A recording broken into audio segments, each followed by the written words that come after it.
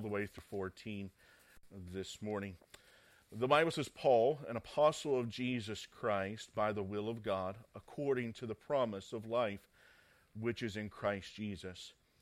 To Timothy, my dearly beloved son, grace, mercy, and peace from God the Father and Christ Jesus our Lord. I thank God, whom I serve from my forefathers with pure conscience, that without ceasing I have remembrance of thee in my prayers night and day, greatly desiring to see thee, being mindful of thy tears, that I may be that I may be filled with joy. When I call to remembrance the unfeigned faith that is in thee, which dwelt first in thy grandmother Lois and thy mother Eunice, and I am persuaded that in thee also.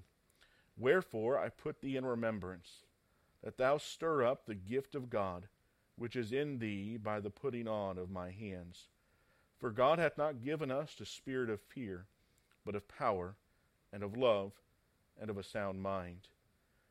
Be not thou therefore ashamed of the testimony of our Lord, nor of me his prisoner, but be thou partaker of the affliction of the gospel according to the power of God, who hath saved us, and called us with an holy calling, not according to our works, but according to his own purpose and grace, which was given us in Christ Jesus before the world began, but is now made manifest by the appearing of our Savior Jesus Christ, who hath abolished death, and hath brought life and immortality to light through the gospel, whereunto I am appointed a preacher, and an apostle, and a teacher of the Gentiles. For the which cause I also suffer these things. Nevertheless I am not ashamed, for I know whom I have believed, and am persuaded that he is able to keep that which I have committed unto him against that day. Hold fast the form of sound words, which thou hast heard of me, in faith and love which is in Christ Jesus. That good thing which was committed unto thee, keep by the Holy Ghost, which dwelleth in us. Father, I thank you for this morning, and God, I thank you for the privilege we have to look at the Word of God. And God, I pray that you would help us, please, to see the truth of what your Word has for us. And God, I pray that you would strengthen your people. I pray that you would give us a vision this morning. I pray that you would help us to see what you have before us. May we truly grow in grace this morning through the Word of God and through the power of Christ.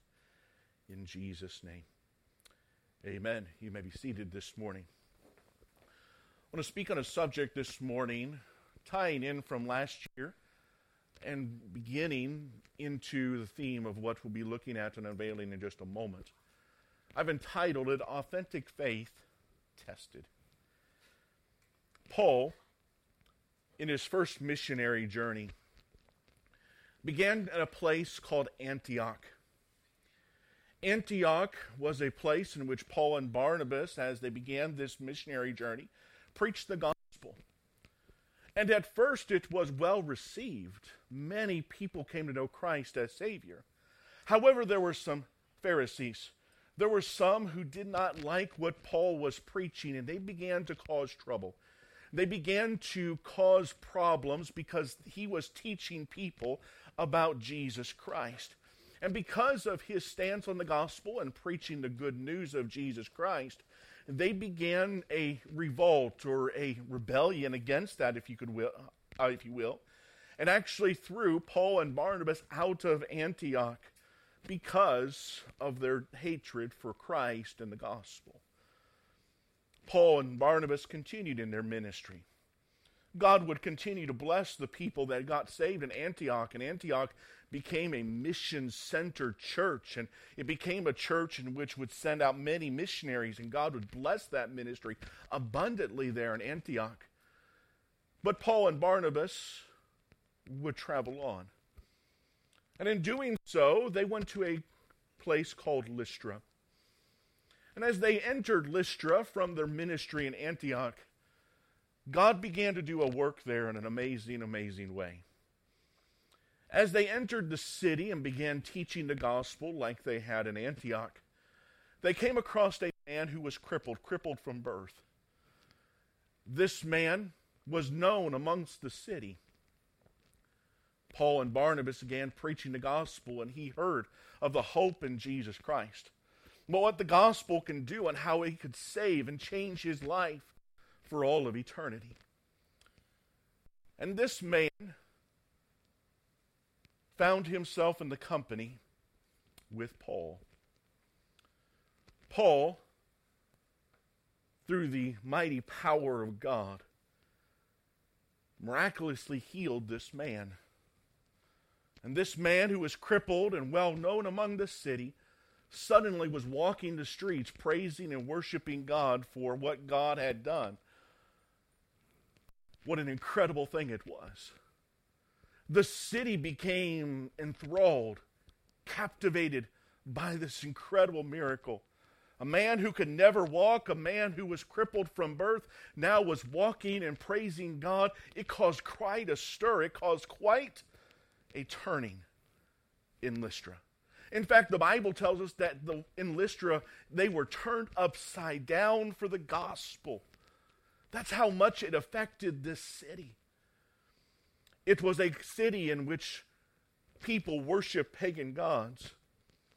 And the priest, the high priest of that city, hearing of the miracle of Paul and seeing all that was taking place and how things were shaping in Lystra now because of the message of Paul and Barnabas, claimed that Paul and Barnabas must be gods. They called them Mercury and Jupiter, claimed that they were incarnations of pagan gods, and began to organize a sacrifice to Paul and Barnabas. Paul heard about this. He heard about the sacrifice that was attended. He heard about the preparations going for this, and he then approached them and said, "Please do not do this." He used all of his persuasive powers to prevent the people from offering the sacrifice. They did not offer the sacrifice to Paul and Barnabas. And the gospel continued its work and its power there in Lystra. Many were coming to Christ. Many were getting saved. Among those that got saved, there was a family. It was part Jew, part Gentile. There was a grandmother named Lois that got saved. She was a Jew. She was looking for the Messiah, and Paul introduced her to the Messiah, Jesus Christ. And she got saved. But not only did grandmother got saved, but her daughter, also a mother, named Eunice, heard too of the gospel and maybe heard from Paul and Barnabas as they were preaching, or maybe it was from someone who got saved. We don't know. We know that, however, Lois did receive the gospel of Jesus Christ. She was married. Her husband was a Gentile.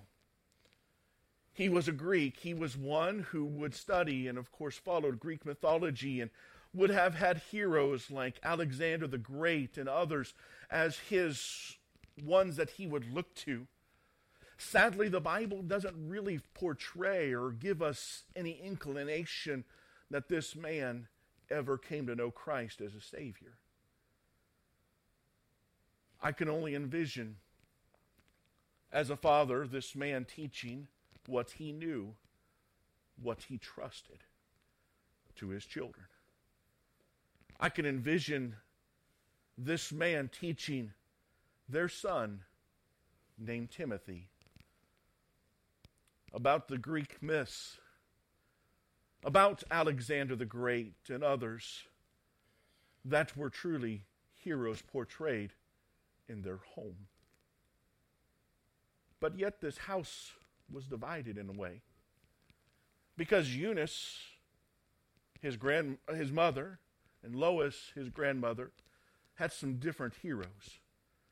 Certainly, Timothy, growing up, heard about the different pagan gods that the Greek mythology studies would have worshipped, but he also heard about the God of David, the God of Samson, the God of Samuel. He heard about Moses, and he heard about Noah. He heard about Daniel and others who, of course, were men who were valiant for the Lord God. And then he too hears the gospel. We don't know exactly the setting, but from what we can gather through the New Testament and piecing pieces of the New Testament together, especially the epistles or the letters from Paul, we believe in Lystra, like Lois and Eunice, Timothy got saved. Timothy believed what his mother believed in the Lord God and Jesus Christ. Timothy trusted what his grandmother believed, Lois, that she truly had put her faith and trust in Christ, and that saved the same Savior that saved Lois, the same Savior that saved his mother, would also save and redeem him. Timothy became enthralled or captivated in his heart with one of those men that were preaching the gospel in Lystra. His name was Paul. Their hearts became knit one to another. Paul was Timothy's hero. And as God was using the gospel in a powerful way in Lystra, those that were causing trouble in Antioch and Iconium heard that Paul was in Lystra preaching the gospel, and they heard how this city was turning upside down for the gospel's sake. And they came to Lystra. And they began to use their lies and heresy to turn people's hearts away from the gospel, and began to cause trouble, and succeeded in stirring up a riot against Paul and Barnabas. Paul would end up being seized in Lystra. He would be dragged out of the city and stoned and left for dead. In fact, the Pharisees would not leave Paul until they were sure that he was dead. They were convinced that they had gotten rid of this troublemaker for preaching the truth of Jesus Christ. However, when they left, I can only envision as those who heard the gospel, maybe even Timothy himself, went out to the scene to see Paul lying still. The Jews leaving, satisfied that Paul was dead. And suddenly, Paul begins to move. Suddenly, Paul begins to shake the dust and to wipe off the stone dust off of his body and clothes, and began to shake himself, and went back into Lystra. What an incredible sight that must have been. Timothy truly loved Paul. And Paul dearly loved Timothy. The heart of Timothy was truly given to Paul. But Paul did not stay in Lystra. Timothy would remain with his family, of course, and he began to grow in the Lord. Time passed, and Paul finished his first missionary journey. Stay with me. We're trying to play some context for our text verse this morning, or our text verses this morning. Paul would begin a second missionary journey. And on this second missionary journey, Timothy would begin to play a part in the travels of Paul. Timothy would travel with Paul along his second missionary journeys to cities like Troas, Philippi, Thessalonica, and Berea. Timothy would help later, after leaving Paul for a time of the troubled church in Corinth. He would go back to Corinth, and he would then begin to help them and encourage them to try to put order back into that ministry that was in disarray. he would even come back to Corinth eventually with Paul after Titus pastored that church for some time. Timothy traveled often with Paul. And so did a man named Luke. These two men were Paul's companions in travels and ministry. They were very dear to Paul. Both were very special to Paul. But Timothy had a special place in Paul's heart as a father to a son. The Bible teaches us that Timothy would eventually go and pastor the church in Ephesus for a time.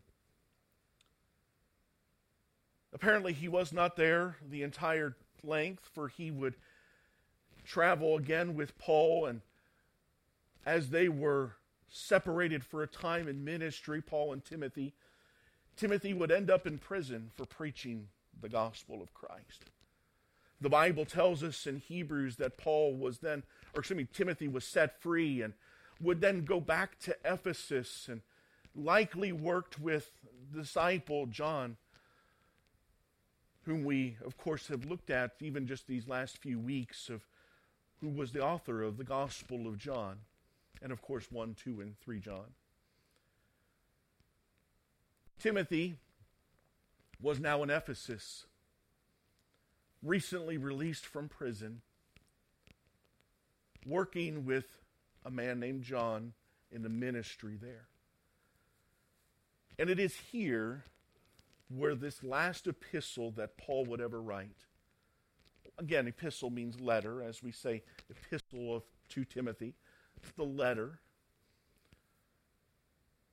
Here in Ephesus is where this last letter that Paul would ever pen would be received by Timothy. It was his last statement, so to speak, to his dearly beloved son. You see, for now, Paul was in Rome. He was sentenced by execution, or to execution. He was now residing in a dark prison cell. The conditions surrounding Paul in this Roman prison were truly less than desirable than any of us would ever want or desire. The nauseating odors, the rats that would be his partners or his fellow inmates in this cell, the small bits and scraps of food that was given to Paul, that was just enough to keep him alive until he would have his death sentence carried out. It wasn't good conditions. And among these conditions is where the letter originated from. And as it's originated from this dark prison cell in Rome, it would go to Timothy in Ephesus. And with this background, with this context, Paul and Timothy serving together for much time, loving and enjoying the relationship of a father to a son, endeared in their hearts one with another,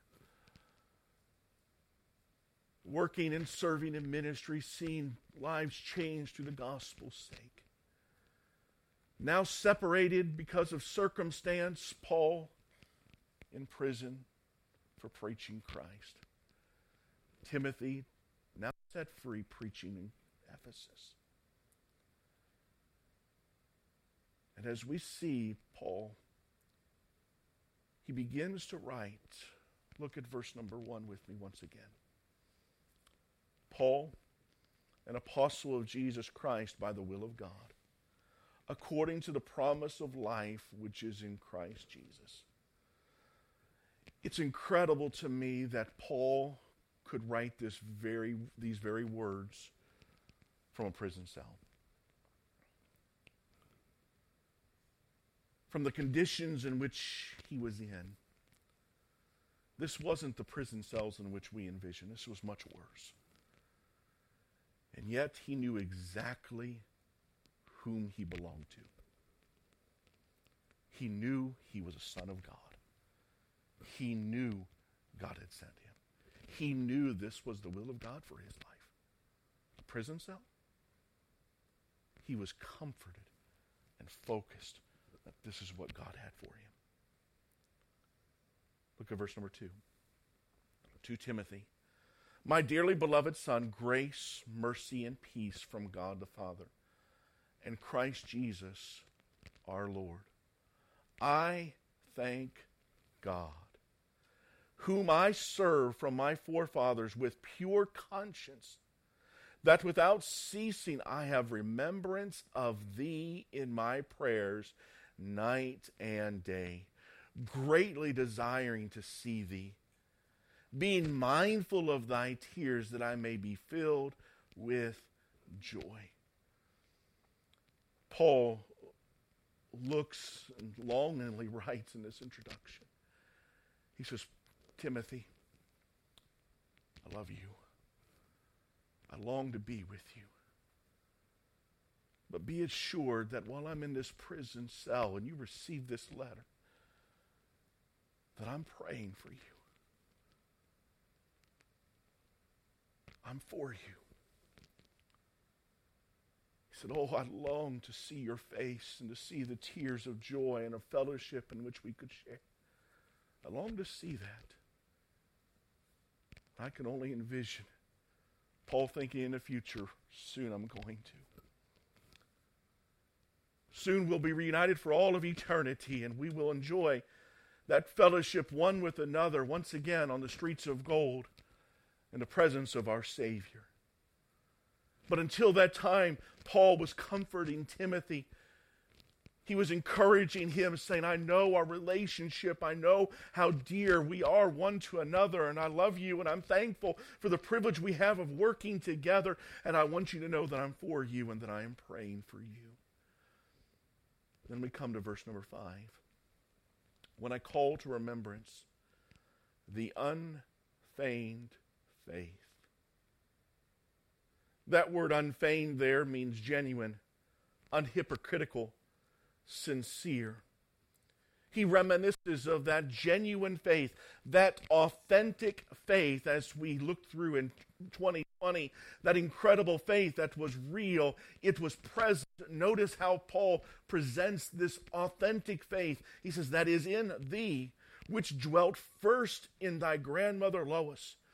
He says, I remember Lois. He said, I remember your grandmother. I remember her faith. Her faith was real. She got saved. Her Savior was real to her. She had a life that was moved by faith. And thy mother Eunice. He said, I saw your grandmother's faith. Hers was authentic. Timothy, I remember your mother Eunice. Her faith was real. Salvation wasn't just something in which she took as a possession, as a free ticket to heaven, but it was real. It was something that was invaluable to her. Her relationship with God was fully, firmly built upon that. It was real to her. Salvation was not something in which she put on. It was something in which she was. It was real in her heart and life. And he says, I am persuaded that in thee also. He says, I've seen your grandmother's faith. It was real. He said, I've seen your mother's faith. It was real. He said, I've seen your faith. Your faith is real. He says, I've seen the authenticism of your grandmother and your mother. I've seen your genuine and authentic faith. Your faith is unhypocritical. Your faith is sincere. Your faith is genuine. I've seen it, and I am persuaded that it's in you. Notice what he says, wherefore I put in remembrance that thou stir up the gift of God, which is in thee by the putting on of my hands. Look at verse number 7. For God hath not given us the spirit of fear, but of power and of love and of a sound mind. Be not thou therefore ashamed of the testimony of our Lord, nor of me his prisoner, but be thou partaker of the afflictions of the gospel according to the power of God, who hath saved us and called us with an holy calling, not according to our works, but according to his own purpose and grace, which was given us in Christ Jesus before the world began, but is now made manifest by the appearing of our Savior Jesus Christ, who hath abolished death, and hath brought life and immortality to light through the gospel, whereunto I am appointed a preacher and an apostle and a teacher of the Gentiles. I love how Paul transitions from the saving grace of God to the outflowing of that trust in the gospel, and he did so by stating of the faith that was the exposition of the foundation of Timothy's faith, the foundation of Eunice's faith, the foundation of Lois's faith. There was something in their heart and life that moved them to action. He says, I've seen that, and we together have worked. We together have preached the gospel. We together have taught the Gentiles. We together have seen God bless through gospel ministry. We have seen God work over and over and over again. What is he doing? He's pointing out the fact that your faith has been authentic because I've seen your works. I've seen the actions in which you do. Remember, faith is not something you possess. It is something in which you do. Faith is action. It is the muscle in which we move. It's the muscle in which we open our mouth and preach the gospel of Christ. It's the faith in which we take to share the gospel of Jesus Christ, whether it's online, whether it's through sending a link, whether it's through leaving out gospel leaflets, however it may be. But as we go forward in the gospel of Christ, the God of all gods works through that faith. Paul said, I've seen that faith. I've seen I've seen that action in which has come, and we've worked together. We truly have seen God bless and work. Years ago, as a young boy, we lived in front of a river called the Blanchard River. This river wasn't a very deep river. It was in the back of our property, and there was some large trees that bordered our garden from the river, and there was a long space, and we had a kind of a long, slender garden. And we would love to play baseball growing up, of course, in the States, and we would stand near the back of our home where there was no windows, and we would try to hit a home run over the trees and into the river, which was wonderful when that happened. However, when it's in the river, it's kind of hard to get once it happens. So you try to hit it hard enough where you could get there, but that it would land right at the edge or hit a tree. And we did that several times, tried to catch it out of the river, and then other times we just simply watched it drift. But it was a blessing living in front of a river. We got to experience some things that many people do not get to experience. We got to experience floods that would go literally up to the bottom of the first floor. And my dad tells stories of scuba diving down the steps in our home to save some electronic equipment that he was repairing, because he had an electronic shop, and electronics and floodwaters, they don't mix. And so he tells of stories of such. I've seen boats go down down our street and through the floodplains there. And so we had some exciting times. One of the things that as a teenager I loved to do was to take a fishing pole and go back and fish out of the Blanchard River. It wasn't very deep, so we weren't very afraid of falling in. We could swim anyway, and there was some carp and things like that in there, and some catfish and such that we would enjoy fishing for. I remember going back, and we had this little spot. There was trees all over, and but we had this little kind of a cove that was just naturally built by the riverside, and if you cast your rod just the right way, you would clear the trees, and you would be able to cast out. And you'd be careful that you cast it just the right way, because if you didn't, you were pulling your line out of the fishing or out of the tree and such like that. And we would do so, and we were fishing out there for some time, and as we were doing so, the sun was out and it was sparkling upon the water, but as we were looking at the shallow bank and the water that was at the edge in front of us, there was something that was sparkling. But it wasn't above the water, it was under the water. That kind of captivated my mind. What is that? I looked at it and thought about it for a moment, and eventually I reached out and with as far as I could and moved some of the mud and such, and there was a little more of a shine. I thought, what is this? And I reached down and picked it up out of the mud, and it was stone-shaped with mud all over it, but there were some shiny spots on it that, of course, washed away from the currents of the water and such. And I began to wipe away more of what was shiny, or what I thought the shiny area. And as I wiped away that mud and that filth from that rock, it began to be more and more shiny. In fact, it began to glisten, a bright yellow color. I was very excited. As I wiped away and I saw more and more yellow and more shiny material, I thought, I just found gold. Thought, hallelujah. I'm thinking, as a teenager, Ferrari, here I come. I've got it. This is it. I'm going to be able to fund everything I want to do in the future. I have found gold. I was ecstatic. I dropped my fishing rod there, and I ran up to my dad, who was working on the ground floor there of our building, and I walked up to him and I said, "Look what I found." He looked at it. Said, "Oh, that's nice." I thought, "What do you mean that's nice?" I just found gold. All our finances are all gone, right? Are all in the clear now. We are set. There's probably more out there. We're good. I said, "Don't you see? It's gold." He dropped what he was doing, and he looked at me, and he says, "Justin, let's look a little further." I said, "Okay." He did a couple of things to it, and he set it down, and he said, "Justin, you have found fool's gold." I said, "What? It's still gold, though, right?"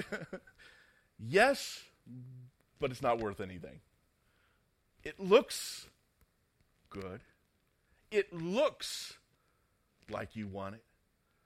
But when you uncover it, and when you begin to dig into it, it's not what it seems." This year, our faith has been exposed. Our faith is tested by fire. It exposes where we're trusting, where we're believing. If our faith has been built upon what the government can do and does do for us, we've been let down in 2020. In fact, if your faith is truly in the government, you're scared, you're frightened right now, because they don't have the answers. They never did, but it's been exposed this year. If your faith is built upon what a doctor can do or what a physician is able to do, you're struggling right now, because they don't have the answers. And the answer that they think is the answer is not the results in which they anticipated all fully. There's questions that they don't have the answer for. If your faith is built firmly upon finances and about what a pound amount can do, we've seen how quickly this year, how quickly finances can flee and cannot be fully trusted. If your faith is truly built upon a belief that there is no God, that there is no one who is our creator, our designer, there is no one who loves us like the Almighty God, You've seen that exposed this year, and you've seen the results of that belief system. We're seeing it displayed before us. The chaos that we are seeing in our society today has been taught that we are nothing more than animals, and as animals, the fittest should survive. And we're seeing that play out in society's methodology today. Our faith is exposed. God wipes away that mud to expose the faith that we've established in our life. But if we see just the faith, it might look genuine, it might look real. But let me ask you, when we test that gold, what do we find? What is it built upon?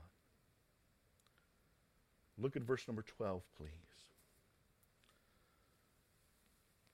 For the which cause I also suffer these things. Nevertheless, I am not ashamed. Paul just talked about what he has acted upon by faith. And as he says that he's acted upon in gospel ministry and the ministry in which God has set upon him, he says, I'm not ashamed. He says, you can test what my faith is made of. You can test what it is, because I'm not ashamed of it. For he says, for I know whom I have believed, and am persuaded that he is able to keep that which I have committed unto him against that day. He says, you can test my faith. He says, you can take my faith and you can melt it down. You can expose it to fire. You can search out the elements, and you can see fully and expose in what I believe. You see, Paul reminded Timothy, I know not what many may believe and act upon, but it will be exposed, it will be brought out, and where that belief lies will expose where our faith has been built upon.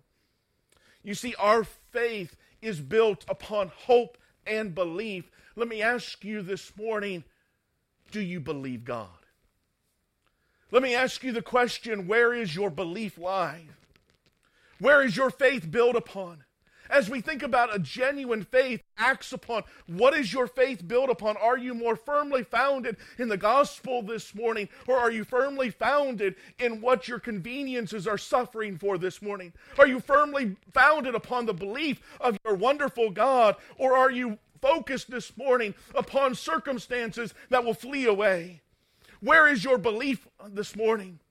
And so in 2021, God has firmly rested upon my heart and our life that we were to take that stand of 2 Timothy 1:12. And as Paul says, I know whom I have believed. I pray that this year we will look back and we will say, I believe. And may I release to you this morning, turn if you would to the next slide, David, if you would, and I want you to see this morning in full and write it upon stone upon your heart, that statement, I believe. Would you firmly ground your faith this year? Would you firmly root your life upon Jesus Christ, upon God and God alone? My friend, there is no greater foundation than God. Do you know whom you have believed? I pray today that you will say, I know whom I have believed. And as we look this year on this very thing of our belief and where we stand upon, may it be rooted and grounded firmly upon God and God alone. We need some Christians today that know what they believe. We have Christians today that are falling for heresies and for lies and for false doctrine. We need some Christians today that will be able to stand and say, I know where my beliefs lie. I know what I believe and why I believe it. And so this year we're going to look at some doctrines. We'll make them practical. We'll make them relevant because they are. They're as relevant today as they were when the Bible was penned. I want us to firmly found and root our lives in the belief and the hope of Jesus Christ and Christ alone. May we believe. Paul, waiting for his execution, knowing that his death was imminent, looked through the pen to Timothy. Said, I've done what I know is right. I'm happy to end my life knowing that I have preached salvation through Jesus alone. He did so with a clear conscience.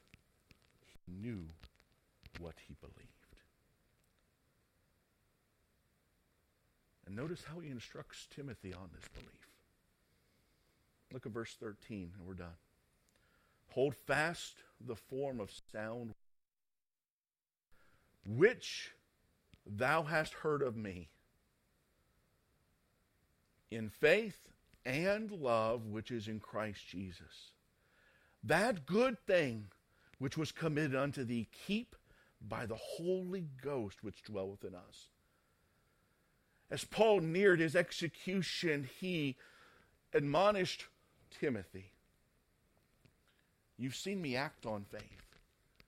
And what you've seen me act upon on faith, keep doing. You've heard me preach. You've heard me teach. And what you've heard me preach and teach, keep teaching. He said, what I've committed to you, he says, what I've trusted you with, keep believing. He said, keep going forward. He would instruct Timothy to take those same truths that he taught this man. And he says, Timothy, he said, I want you to commit those things to other men. I want you to commit those things to others so they may continue the furtherance of the gospel of Jesus Christ. He says, Paul says, Timothy, I know what I believe, and you need to have that testimony that likewise says, I believe. May we truly this year grow in our belief in the doctrines of God. There's no greater subject.